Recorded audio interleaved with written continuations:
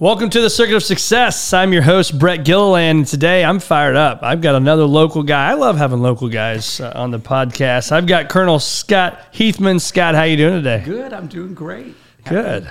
What day is it? I'm retired. I don't even know. Yeah, exactly. Every day's Saturday. Every day's Saturday for you. Today, what is today, actually? It's Wednesday, it's August 17th, right? That's the day it is. Well, hey, it's so good to have you. You've got an amazing story, and really look forward to sharing that with our listeners and our followers.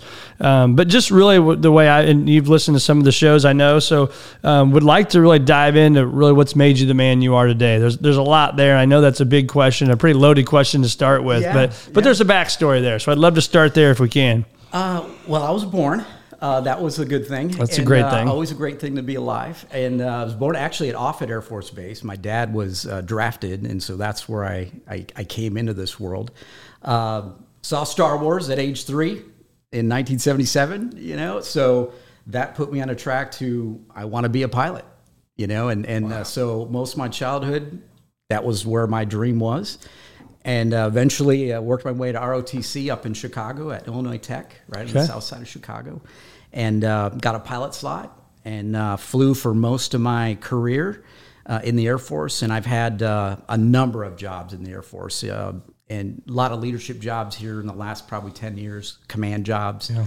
And then literally just retired just a few weeks ago. July 15th was our ceremony. And John Michelle, who he officiated, did a fantastic job. Was very comical, exactly like I wanted it. High energy John that he is, gosh. Right? Yeah, he hit it out of the park. And we've been traveling ever since, all summer, just being on terminal leave. And now I'm trying to start a coaching and leadership business. I'm like, you know what? I want another challenge. And so I'm starting from the ground up again and enjoying it. So, well, you think about what you've been through your careers. How long were you in the military? Just over 25 years. Okay, so 25 years. I mean, you've learned a ton about leadership, and you've had great leaders. Just a little bit, right? And so absolutely, that seems like to make a lot of sense. And I saw that your leadership mantra, which I loved, was be present, be bold, be innovative. Yeah. So when you hear that, what's that mean to you? I talked about this during the retirement ceremony. That was the hardest speech to write, because you can go so many different ways with a retirement speech. You can start pointing at people, and I always like a talk where I learn something. And so I thought, you know what, maybe I'll tell people what I'd been about these 25 years. Now, that mantra really didn't come, I would say, into my public vision until maybe at my 12, 13-year point in my career, when I was starting to really take on some heavy leadership responsibilities. But for me, it really breaks down in kind of 3 areas that I find myself ebbing and flowing throughout any given day, any given week, any given month. They're not all balanced, but they're 3 important areas that kind of guided my leadership. And when I became a squadron commander, I'd laid it out on a mug. And once you do that, if you put it on the mug, it's for real, right? Yeah. So to me, being present was always about more than just passing people in the hallway and saying, what's up? Or just showing up to a meeting on time. It was about bringing your full self.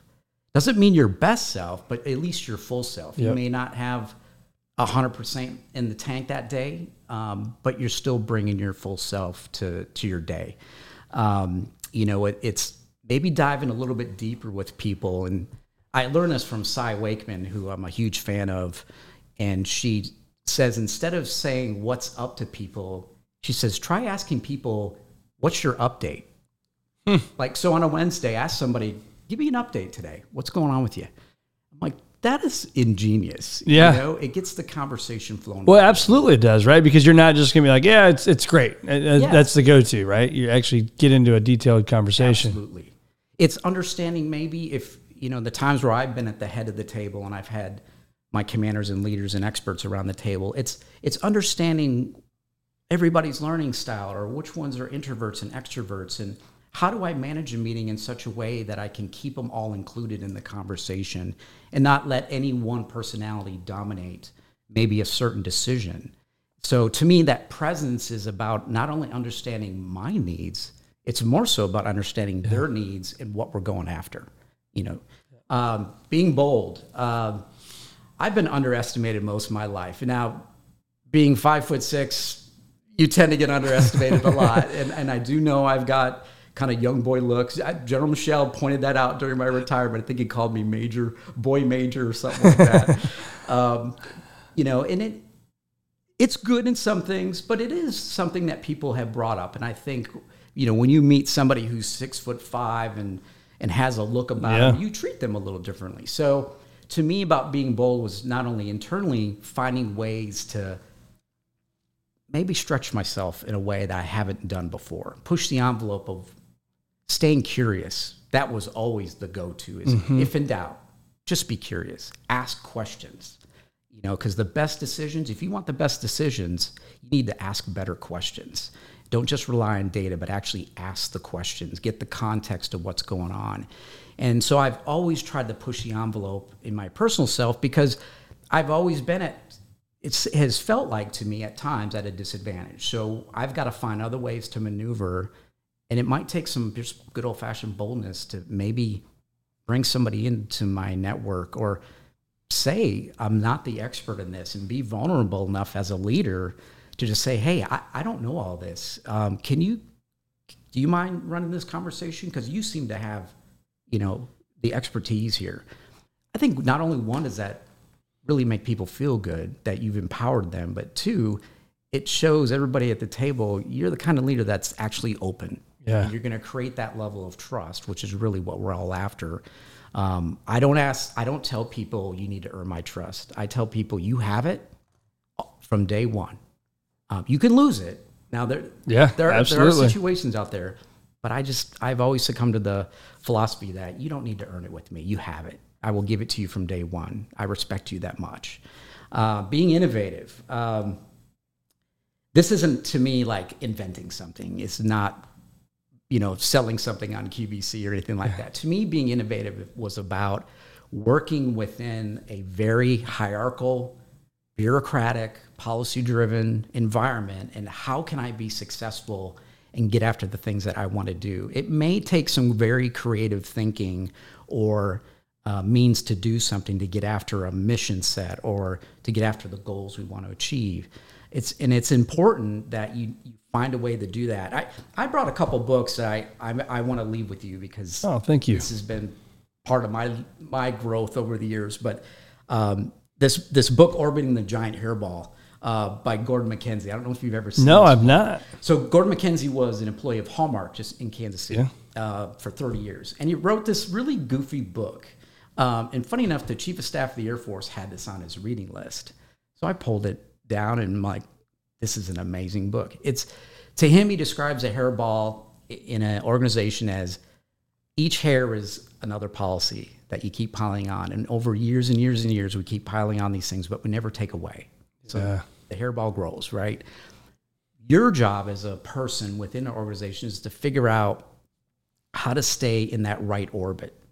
You know, because if you come in too brash, too out of sync, this and that, the system's going to eat you up. You're out of orbit, and you're just going to float away.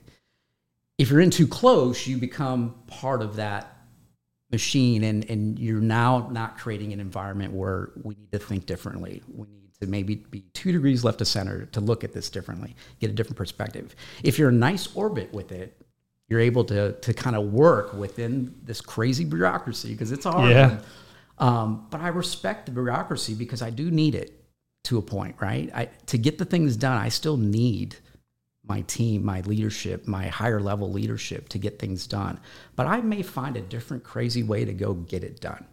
You know, so I won't go too far, but I'll push the envelope. That's just the way I've always been. And I think a lot of my leaders would say that about me is that, yeah, Scott thinks differently. You know, he just does, and I think that's what makes me unique. I mean, that's feedback from them. Yeah. So what I love about that is that be present, be bold, be innovative. You know, you mentioned it didn't come to you for 12, 13, 14 years, and I think as humans, we go around, like you hear people talk about these missions, and you know, we have ours here on the back of the microphones, future greater than your past, right? And I think we hear that and it's like, oh, well, Brett just had that forever, or Scott's just had that forever. But I think it comes with trial and error. Yeah. But I also think it comes from being present, right? being bold. I got to go out there and make things happen, and I got to go read books. I got to be a student of the game, but I have to be present. You got to take action, right?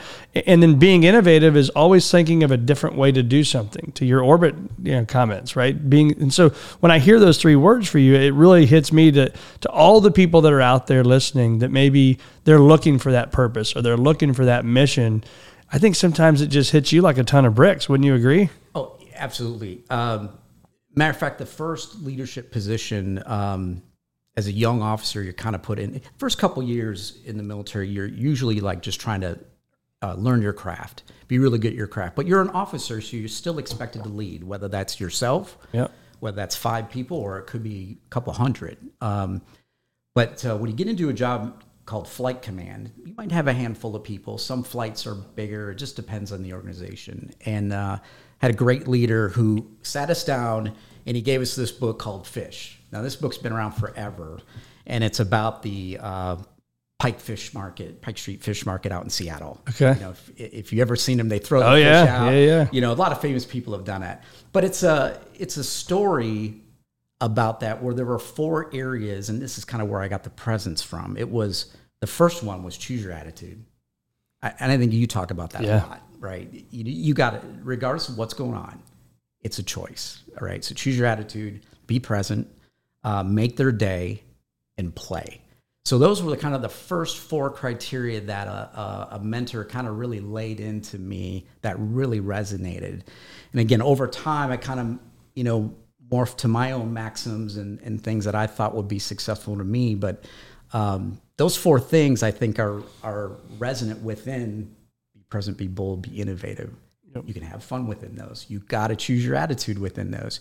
You got to recognize people when they're being innovative or they found a different way to do a process when somebody was telling them, well, this is just the way we've always done it. Yeah, which I hate that comment, by the way. It's just the way we've always done it. Yes. That didn't mean squat, man. It actually motivates me to actually get under your skin. Right, exactly. Now I'm going to do stuff that's going to make you mad. Yep. So, and you said the choose attitude. I talk about that all the time. As you said, it's really the top left pillar, if you will, of the circuits of success. But one of my favorite words in the dictionary is the word choice. And I'm a huge believer in choice, right? We choose our attitude. We choose our response to circumstances, whether good or bad, right? Yeah. We can do if you can get great news and can still go off the deep end. And where they say that people are most susceptible to failure after a major accomplishment. And so whether we're winning a World Series, we're retiring from a great career, you get that client out there. I always tell people, just be careful, right? Be careful. Yes, do we want to celebrate? Yes, we want to be in the moment. But also then stay focused and make the choice to keep your eye on the ball because it can knock you off really, really quickly. So when you hear that word choice for you, what comes to mind? I think it starts with how your day starts. That's the moment that we get to control. Yeah. I think of the word control as well. I'm constantly trying to think about what are the things that I can control and what are the things that I'm not able to control? Because I think that's where almost turning yourself into a victim comes into play. You choose something you can't control, and now you become a victim of it, and you head down this bad path. And I think a lot of wellness coaches will talk about that. You do have a choice in so many things in this life. And, when I talk to folks that are maybe having a tough time, we get into that spot of control what you can control, and let's not worry about the things you can. There are so many things that happen to all of us in this life. To me, it's a little bit of a stoic mentality. Yep. Live your life as if you find out you're terminally ill tomorrow. How are you going to live today? It's some people don't like thinking about maybe, heading down that path, but we all do have an expiration date. Yep. That's something we can't control. So what I can control today is how am I going to live Wednesday? What am I going to do this morning? It may be just yard work today, and that's okay. You don't have to like everything either. The circumstances. I'm not saying, just be joyfully, gleefully all your life and nothing. No, bad things happen to people all the time, but I think it's being able to recognize and understand and be able to manage what is happening, those emotions, And it's okay. It's okay to have a really crap day. Yeah. You know, it's okay that maybe it's a crap week, month, couple years. But find ways that you can separate what you can control and not control. And I think your choice will be a little bit easier to make. Yeah.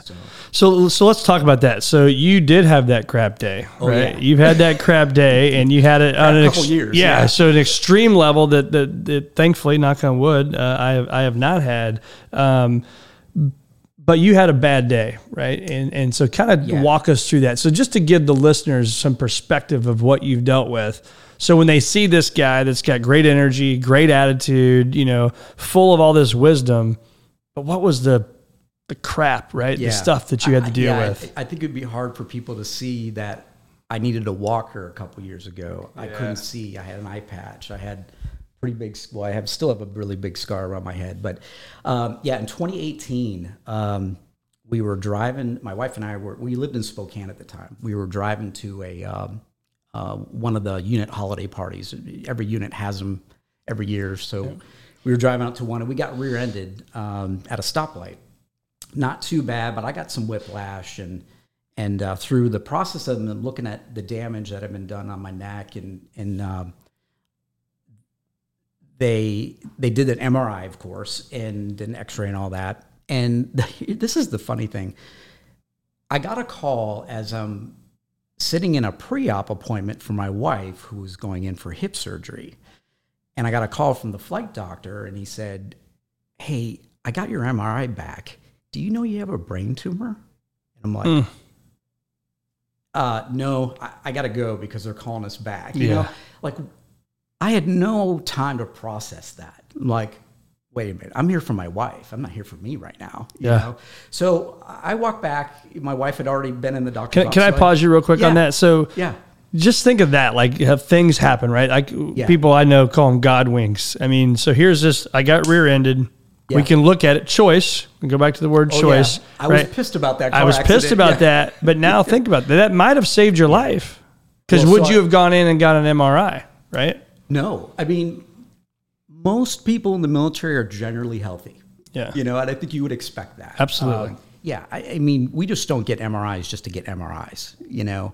I have no idea even to this day how long that brain tumor has been there. I know roughly the size. It was about the size of a ping pong ball, maybe just a little bit smaller. Which is big in the brain. Which is big. Anything in the brain, though, not good. You know, that shouldn't be there. And it was deep, pushing up against my brainstem. Your brainstem is supposed to be nice and kind of round, and it was actually deforming it. But I had no symptoms, to my knowledge. Now, I don't know if I was a boiling frog, and maybe there were subtle ones. I just wasn't picking up on them, but I had no clue. So when we got back in the car and we started talking about it, I just broke down. I was like, what does this mean? Like, I don't think I could even point to anyone in my life prior to that had one. So I'm like, who do I even talk to? And I'm the kind of person like, okay, let me find somebody that had one. Maybe you can provide, you know. Yeah. A visual learner, right? Yeah. I need to understand a little bit, but I was lost. And not saying that when these things happen to you, you won't have the same reaction. I think that's expected. But then you have choices still, right? So I could just play the victim for the next couple years or however long I'm dealing this, or I could educate myself, or, you know, I'm not going to just fake it. You know, I'm going to accept it and then move forward. So I said, okay, next few steps here is we got to start seeing specialists, you know, because they're going to ask for all kinds of MRIs and things like that. I only had 6 more months left in Spokane, and I already knew that I had been picked to be the commander here at Scot Air Force Base in the summer of 2019. So I called my 2-star leadership and my 4-star leadership, and certainly cried over the phone. I mean, sure, you know, they cry, you know, man, I'm getting worked. Woo. It takes you back. They were so amazing. Yeah. Everything was, we're going to work through this. We, not you, or it was, we'll work through this, you know. Yeah. And I had a string of MRIs like almost every month. I have this T-shirt that I bought that says, "I've had so many MRIs now I stick to the fridge." You know? I just bought that recently because I got another one coming up in October. But I've always tried to find at least some humor into this too, because I think it helps me process a little bit better. You know what? I can still choose how I'm going to act each day. I can still choose to show up to work. I still had to go back to work after hearing that news. I didn't get the day off, you know, and could I have asked for it? Absolutely. Like, that wasn't something my boss said, well, get to work. No, Yeah. No. I had a wonderful boss. But I kept it very tight, a very tight circle around this, because I started thinking, who really needs to know this right now? Just a handful of people. It doesn't affect anybody else, and there's nothing happening right now. Because you were still going on, no symptoms. It wasn't like you had loss of balance, different things like that. Okay, you know, up until that point, and then they put me under what's called do not fly status. So just until they could kind of see what was going on, I didn't know that would probably be the last time I flew an airplane was in wintertime of 2018, but. I got into the simulator a couple times in the spring of 19 just because I'm like, gotta have my hands on something. I still had to take a check ride, which is like a driver's exam every year that you got to get. And so I still took my check ride, you know, and passed. But again, those folks that were around me didn't know. You know, I wanted them to focus on our mission. I was the number 2 in command at that time, you know, so I was working for a wing commander. I had a responsibility in the organization, but I also knew that I could still, he gave me the space to take care of myself too. So, and then I instantly surrounded myself with the types of people that I needed. So like I started reaching out to that network of the optimisms, the ones that would hold me accountable for not making myself and turning myself into a victim. But the ones that would also be empathetic, right? So I think it's important that if you face something in your life, you look at the network that you have and start bringing those types of people that you would want to have in your life and bring them closer, because they're going to provide the humor for you. They're going to provide the shoulder for you. They're going to provide just the ear for you. And it was great. You know, there were times I needed somebody just to be sarcastic to me and make fun of me that I got a brain tumor, right? Yeah. It was actually a little bit comforting, you know. So we went through this journey in Spokane. I arrived in late June here. I took command on the 25th of June in 2019, and then a week later I had another MRI down at Barnes-Jewish. And so I had worked to get a new neurosurgeon here in St. Louis from Spokane, and got referred to an incredible one. And you know, one of the best cut men in the industry, as his colleagues say. And anytime I mention Dr. Chicoine's name, they're like, "Oh, he's one of the best." You know, he's kind of the godfather from what I've learned. You know, it's good to have that in the area. Oh yeah, and it's great to have that type of capabilities around here. You know, it's not that far of a drive to go in, but you know, my wife would go in, or there's certain days where I could, you know, just throw myself in. But it reached a point in January of 2020. I'd had another MRI, and the doctor said, "Hey, this thing is growing, and we may reach a point here where we're going to have to do something." And we had talked about surgery, gamma knife surgery, fractionated radiation. You know, there's only so many things you can do, but I kind of had a lot of options here. But we don't know how things would turn out after that. You know, there's death. And did you know it wasn't cancer at that time, or no? So it could have been cancer. It could have been benign. Yeah, they couldn't do pathology on it where it was located. You know, you'd have to do surgery to do that. So in 2020, in January of 2020, I started getting some numbness in my face, on the right side of my face. I started losing a little bit of dexterity on the left side of my body. Like something didn't feel right in my fingers. And called the doctor, and he's like, I think we need to make a move here. And he's like, "What would you like to do?" And I'm like, "What would I like to do?" You tell me. But I tell you, that was the process though, because everybody's different, right? And so ultimately it is your choice. Surgery. You know, I think it had grown too big for gamma knife, so that we kind of took that one off the table. Or we could try radiation. But the only true way, I think, to get after the pathology of this thing, because I wanted to know what it was to really do surgery. Yep. So, and I think with my health and my young age, I was 45 at the time, I was a good candidate for surgery. If I was in my 60s, 70s, maybe not, and other health conditions and things like that. But so we went into surgery in February 13th and of 2020. Of 2020. This is before all the pandemic and everything else. Like, that's not even on my mind. No. I know that it's hit the coast of California and, it's being talked about in the news, but so a couple days before that, had the mentor that gave me this book, General Holt, who was at the Cardinals game. Okay, yeah. And he showed up, and he was going to be there for blocking and tackling if something went bad. That way my wife could just focus on taking care of herself and the family, and he could deal with, Air Force stuff and things like that. So he showed up, flew in from Seattle. We had a great night. We went out for a drink night before. Nothing too crazy. Sure. I should say a couple nights before. I didn't drink the night before. You're not supposed to do that. No. Yeah. It was a couple nights before. Went and got my hair cut, shaved real tight, and I still going to the same barber. She still remembers that day.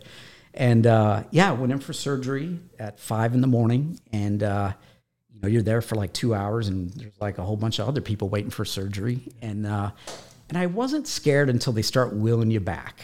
I was like, okay. And then I got into the surgery room, and there's like 10, 15 people in this room, massive surgery room, just like you expect, clean as can be. And then there's this resident, and she starts reading, hey, this is Jeremiah Scott Heathman, 45-year-old male. And all of a sudden, I was totally cool. I was like, you know what? This is like a pre-mission brief. I've been through this. She's doing it's not their first rodeo. Yeah, I've gone through thousands of sorties of flying, and you always do a pre-mission brief. Here's what we're doing today. Here's the weather. Here's who we're going to meet, or here's the cargo we got. Here's the sequence. She's laying it all out. I'm like, oh.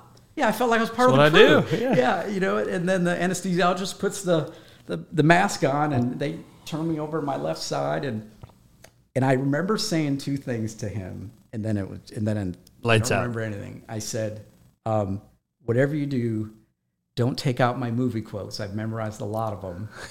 And I remember telling everybody, because a couple of the residents came in and the doctors came in, and they said, this was a great quote you said. I said, I want everybody to do real good.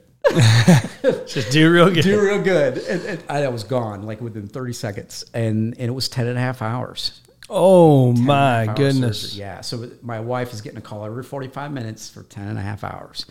So, and it went pretty good. They got a good portion of it out. There's a little bit just based on location they couldn't get.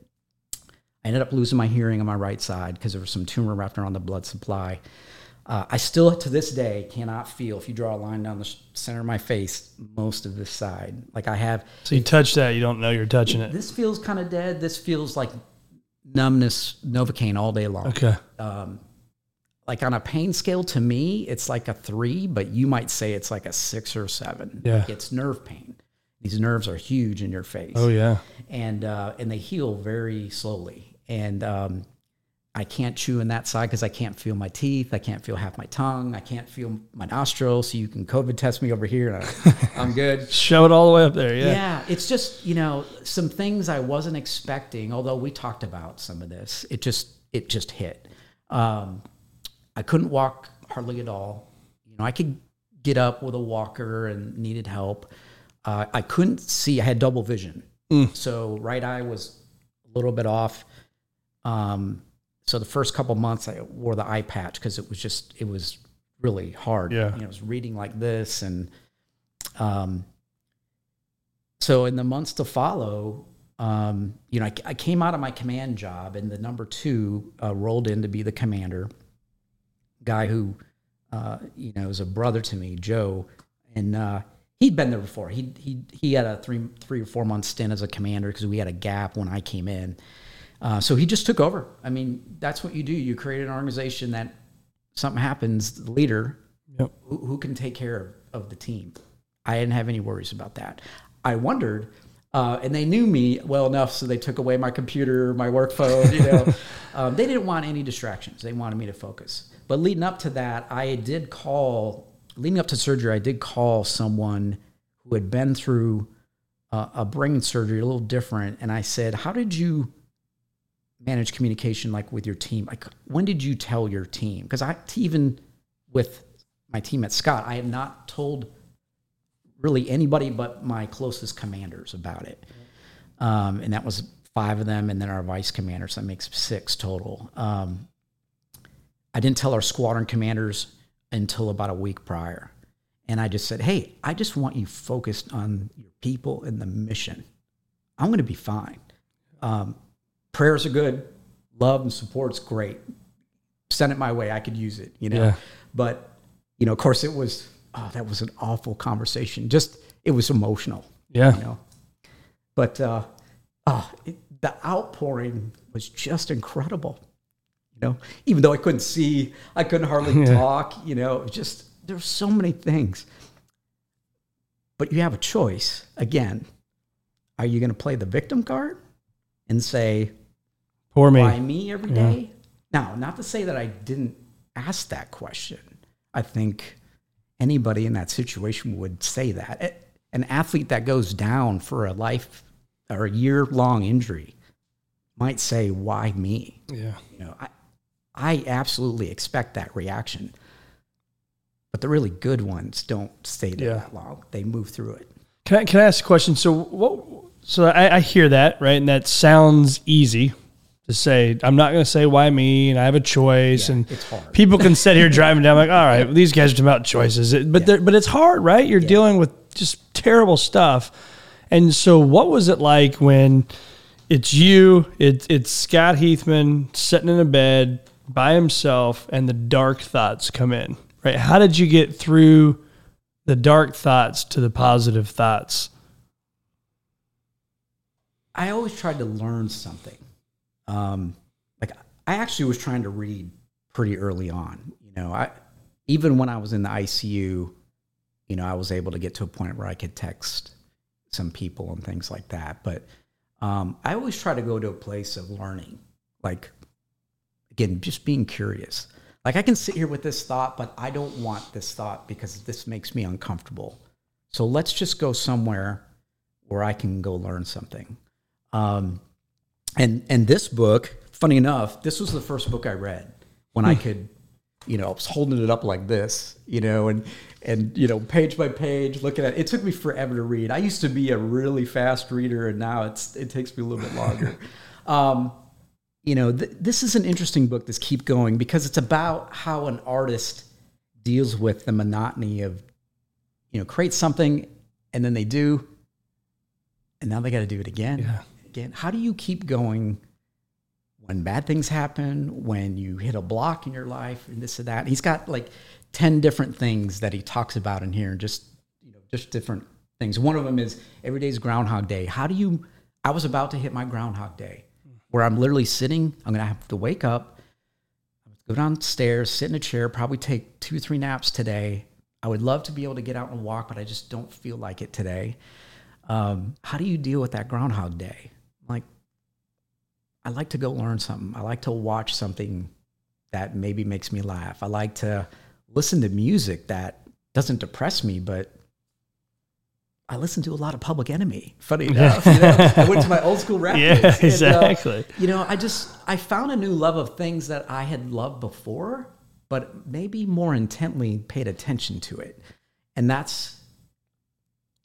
I knew even with the pandemic going on, that's the furthest thing from my mind. Like, I got to just kind of sit with myself and get centered again. And it's incredibly hard, but the best thing to do is go learn from others, whether that's listening to a podcast, watching a video, maybe making a phone call to somebody. I got into meditation, which I'd never really done a lot. Wasn't disciplined enough to do it. I'm kind of it was hard for me to hold my attention. This forced me to hold my attention for once. And it humbled me too, because I'm all thrust, sometimes a lot of, good vectors here and there. I move pretty fast, and I'm motivated to do things and get after action. But this, for the first time in my life, slowed me down enough to just appreciate it. It was almost like the Ferris Bueller moment, right? Because it might pass you by. Yeah. So just I started enjoying the things that I took for granted. A walk. So how do you do that though if you didn't get that little knock, right? That major surgery and you were forced to slow down to do that? Because a lot of us, thankfully, right, aren't forced to do that. Yeah. So how do you, and maybe it's hard to answer, I don't know, because you were forced to do it, but looking back, if you could go back to 2017, 2015, that Scott. Yeah, how could I have offered that to myself? How could you have offered that to yourself then when you didn't know what you know now? I think it would have been incredibly hard to figure this out, because I'll just say right up front, I think we all need life coaches. Yeah. Like I wish everybody had a coach. I agree. Not a boyfriend, girlfriend, husband, spouse, mom or dad. I'm talking about a third party perspective that can listen and ask you very tough questions that you probably haven't asked yourself yet. I'm not talking about a psychologist necessarily either, but just somebody who can maybe ask beautiful questions that you probably haven't really spent some time with before, and then get after these things. And that's hard. So, we say a lot to people like, oh, go find a mentor. That's incredibly hard to find a mentor. And that's a tough phrase to say to somebody. But I think where you can start is with peers. And I think a lot of people look at peers as competitors. Airmen look at peers. Everybody's trying to get to that next promotion, right? There's competition in everything. But there's also a lot that a peer can do for you. Especially somebody that has a completely different perspective than you, maybe different upbringing, maybe different culture, maybe different demographic, whatever it may be. Some of the best mentors thought I was their mentor, but they're actually mentoring me. I have a couple airmen where I'm like, and I tell them this, I'm like, you guys have no clue. You guys are mentoring me. I'm not the one mentoring you. So it really is amazing to see where these superpowers from peers and others can actually invade your life in a positive way. And I think that's where I would start, is through peer group. Maybe it's a church group. Maybe it's you're volunteering together. Go to a non-traditional entity outside of work where you can maybe find some perspective. Yeah, and I'm a big believer in, it's actually funny, I think you're reading my notes here, I wrote down support system and mentors versus coaches. Yeah. Because I think there's a difference. That support system is my support system at home. I know I've got my support system at home. My wife is my rock. She's there. She supports me. She challenges me. There's that. Then there's mentors, people I can learn from, right? Whether it's books I read or podcasts I listen to or just people that I know that I can, hey, I got questions, man, on this, right? Yeah. Never think I know it. But then there's the level that I've had for years of coaching.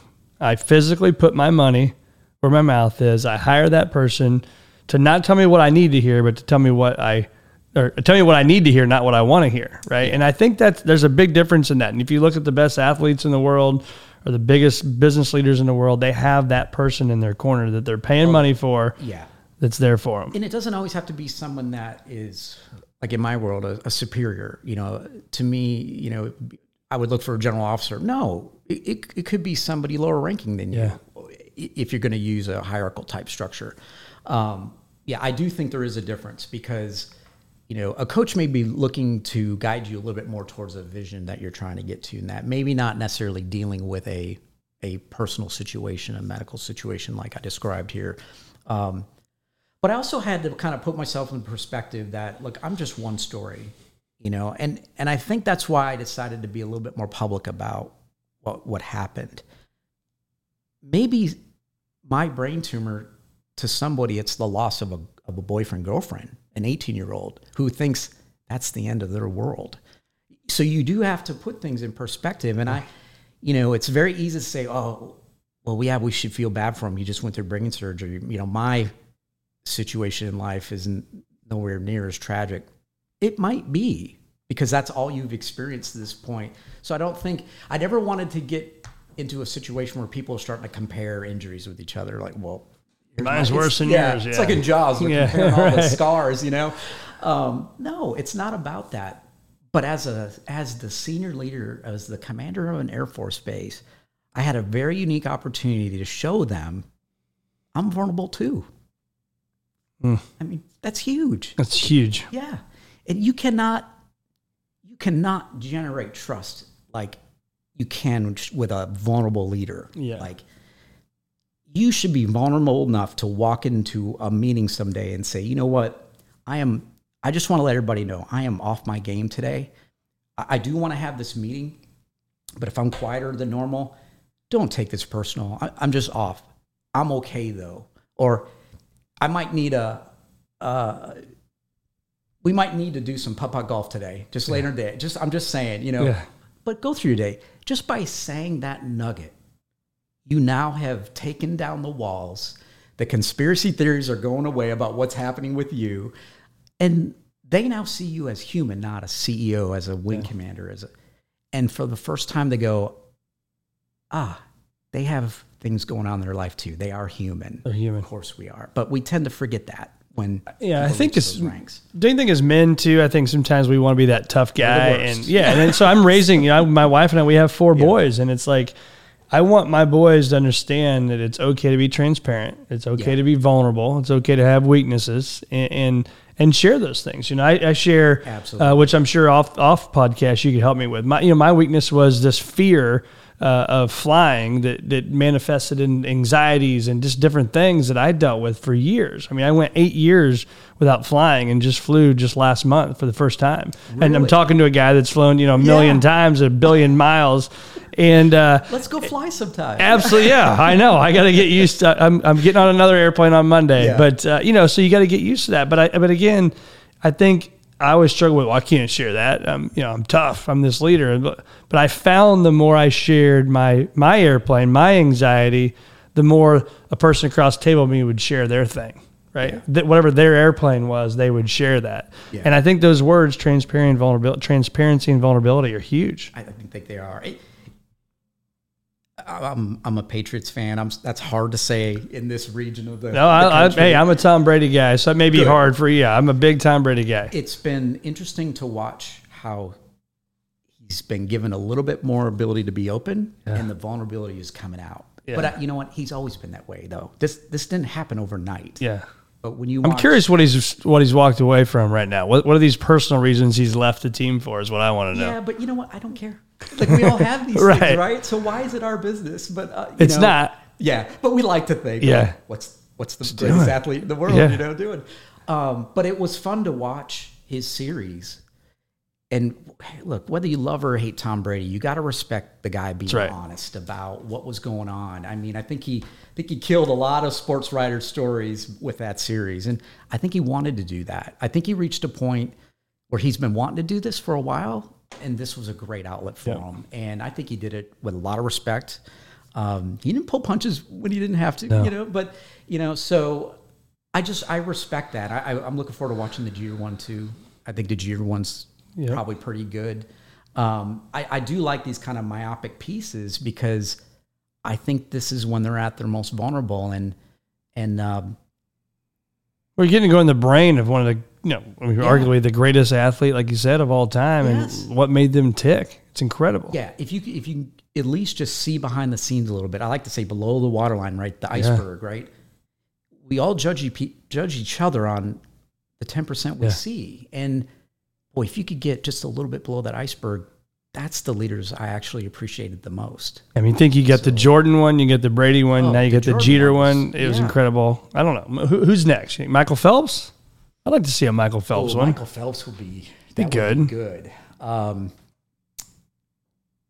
mean, he's the GOAT, right? I mean, think of 18 medals or whatever he's got. Wayne Gretzky would be awesome. He seems to be a pretty private. I don't know him, but right. It's killing me, as I'm going through everything with the brain surgery and something. He escapes my mind now. The St. Louis Blues player who went down with a injury 3 years ago. I don't know the Blues well enough. Tarasenko or mean, We'll have to add it to no the show disrespect notes. to Blues fans, but Exactly. We're just going to get murdered by he had this like fluke injury, and I'm going to look him up again because again, my short-term memory is a little off due to some of the meds I'm on, but he went down with a kind of a life-threatening injury, which pulled him out of the game. And I thought about him, honestly. I'm like, you know what? I would love to just sit down and talk with him and share stories of how he dealt with it, because when you look at, again, Tom Brady going down with a season-ending injury, where I felt was like, yeah, I wanted to be with my team. I felt like I let them down. And that's such an awful thing to say about yourself, right? Some people would say, oh, that's a little bit selfish. No, I don't look at it that way. I just viewed it as, this is my responsibility to go down as the leader. I'm not supposed to do that, Yeah. And just like any great quarterback, I want to be back in that game. And so after the surgery, I literally was in a walker, eye patch, the eye patch looked kind of cool. But, I just started off with a walker. And funny enough, so I briefly talked about my wife, when she was going to have hip surgery in January of 2019. She actually had a full hip replacement in November of 19. So before my surgery, she had a full hip replacement and healed up enough to the point where, okay, my turn now. I'm going under. And so she's, my mom, friends would be out there walking with me. And little by little, finally got rid of that walker, got the cane. And my vision started to get a little bit clearer. It was clear when I looked straight up, but it was blurry when I looked straight out. It started to come down, and I saw a couple eye experts, and they said, it's going to be okay. It's going to come back into alignment. About 4 months later, it did. So right now, you and I are looking at each other. Yep, we're good. I've had a couple prescription changes, but I didn't have to get any prisms and things like that to really adjust. And did you wear glasses before? I did. Okay. Yep. So pretty normal there. Periphery, I'm good. Like I said, don't have any hearing on this side. Vestibular is a little shaky at times, but that was to be expected with all the ear work the ENT doctor had to do when they had me open, and because he had to make some room for the neurosurgeon to get after that tumor. And then once we did the pathology on it, they said no cancer, but it's an aggressive growing tumor, so we got to really watch it. And they couldn't get it all. They got about like 80% of it. They said, we would like to go after the rest of this with radiation. So here I get done with surgery. I had a surgery on the 13th of February, out of the hospital on the 16th of February. Spent the next 2 months, getting my feet back underneath me a little bit. A lot of occupational therapy right over here. Mm-hmm. Occupational, physical, speech. Luckily, a lot of that came back. I feel like I slur. It feels like there's a tennis ball in my mouth, or like my face is sliding off. But I know when you see me, I would have no idea. I look fairly normal, I guess, if whatever normal is. Right. But I knew that I was going to go down this path of radiation. I'm like, oh, here's another battle. All right, you got to gear up. And so I actually got to the point where I was running again, about July timeframe. I started jogging. Wow.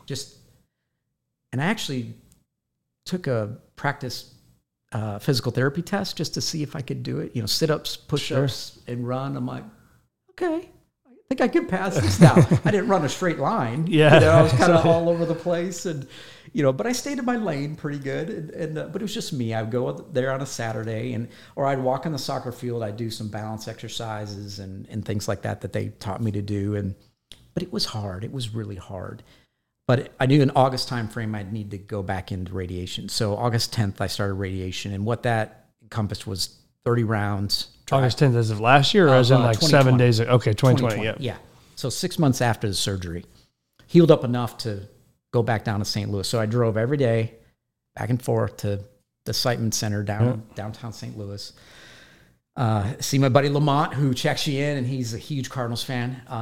But boy, you couldn't ask for anybody better at that front desk just to get you a high five. Because when you go in that waiting area, you're there with people who are terminal, people who are getting chemo on top of radiation. I mean, you're now the customer. Yeah.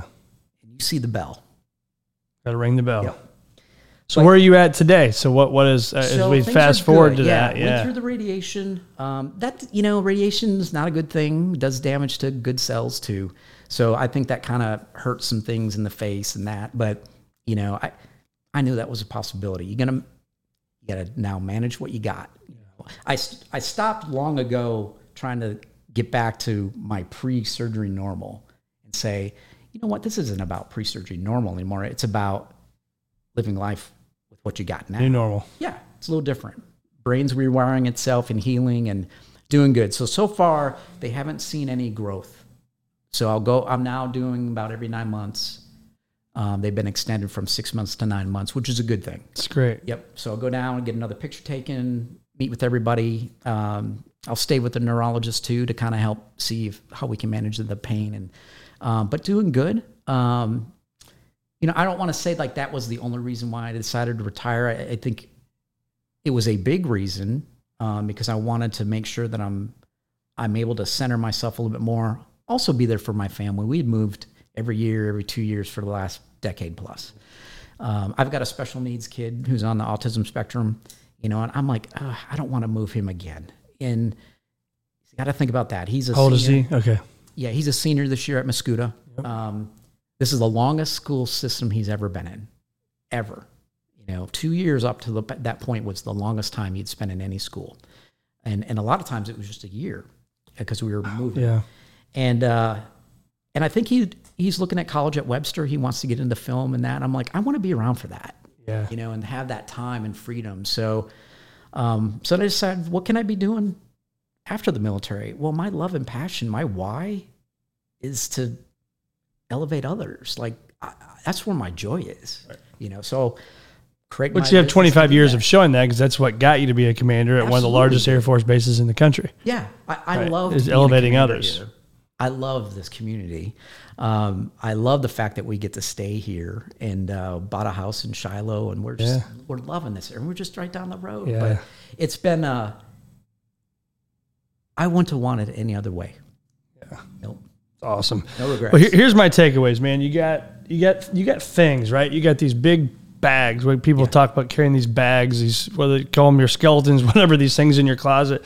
But you've got these bags that you carry around with you. And it's amazing to me that I hope the listeners can hear from this incredible story that you've got all these reasons why you can have a victim attitude, right? All the things you got to deal with in your life. And you've chosen, go back to that word, right? You've chosen to not do that. And I think that's just shows you the power of the human body. I mean, I think about what you've dealt with, right? Literally, your sight has come back. You've cut your head open and gone into your brain. And I mean, it's just amazing the power that we have, right? That we sometimes just let it sit on the shelf and we don't go do anything with it. And it's truly amazing. It really is. And so that's what I would just, try to challenge people and leave with people today is just, man, we've got this amazing world we live in.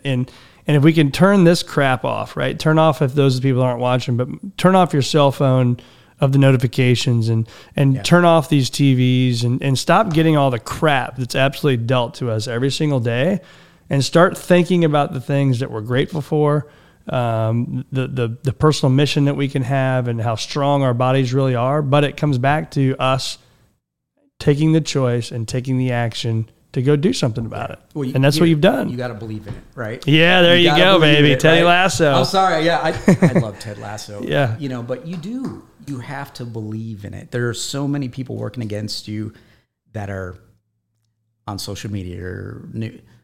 I'm going to surround myself with the right things and making the positive deposits and get rid of that negative side. It's still going to be there, but I'm going to make sure that I'm not in a debit. Yeah. Yeah. I'm going to be in a credit on the other side. So I'm into that. That's the key, I think, right there is. And I didn't do it alone. So when you cannot do all this alone. You've got to surround yourself with some people. And if you don't know where to go, start at home, start with a caretaker, start with a best friend from college you haven't talked to in 10 years. Reach out, reach out. Yep. And there's so much help out there. Sometimes the menu's a little too big. I think people get a little flabbergasted by, oh my gosh, there's so much help, mental health help and this and that. Keep it simple. Just keep it simple. And there's a lot of services out there that are free And this is somebody that can listen, a professional. Yep. If you need to start there, I'm fully on board with that kind of stuff. Love it. Well, Colonel Scot Heathman, where can we find more of you, man? Are you on social media? You got websites? Yeah, where you at? I mean, so most of the things you can look up just J. Scot Heathman. You'll find me on LinkedIn. You'll find me on Facebook. Like I said, I'm just starting a business called Elevating Others. So elevating-others.com. You'll find me out there. Like I said, I'm trying to grow this next venture, and I'm loving the process. Love it, man. Well, thank you so much, one, for being here today, but thank you for 25 years of your service. And I think I would like to end with one more thing. You had a pretty cool day. Those that can't, well, maybe on this camera right here, we can see that Cardinal hat on the right. It's got my boy Jason Isringhausen on there. Yeah. And you had a pretty cool experience with Jason, didn't you? Yeah, it was the surprise squad, the KMOV surprise squad, and they which is the Channel 4 News here locally in St. Louis. Gosh. Yeah, it was. I didn't expect it. It was completely unexpected. They got me. That's hard to do. They surprised me, and Jason came out. He, delivered a baseball and said, "Hey, you're going to go throw out the first pitch." And it was the first game the Cardinals had under the pandemic where they finally let people back in. Wow. And they flew in one of my mentors and threw a strike. It was beautiful. I was not going to throw a ball like 50 Cent or, I watched all those videos because I was like, I am going to show this team I can throw this baseball. But it was just a beautiful day. And Paul Goldschmidt gave me a beautiful message. I was just sad I never got to meet them. It was still under COVID, the pandemic. And I would have loved to have just said thank you to him again. But at some point, we'll find a way. That's right. But, we'll make that happen, man. We will either go grab lunch, or if you're a golfer, you golf. Swinging a club is a little tough right now. All right. Well, maybe we'll go grab we'll go grab a drink. We'll bring Izzy along and we'll make it happen. Bourbon man. anytime. So that's right. Let's do it. Well, again, man, thanks so much for being with us on the Circuit of Success. Tons of takeaways today for me, and I know for our listeners as well. And just appreciate you and your service, man. Thank you, Brett. Thank you for having me here today.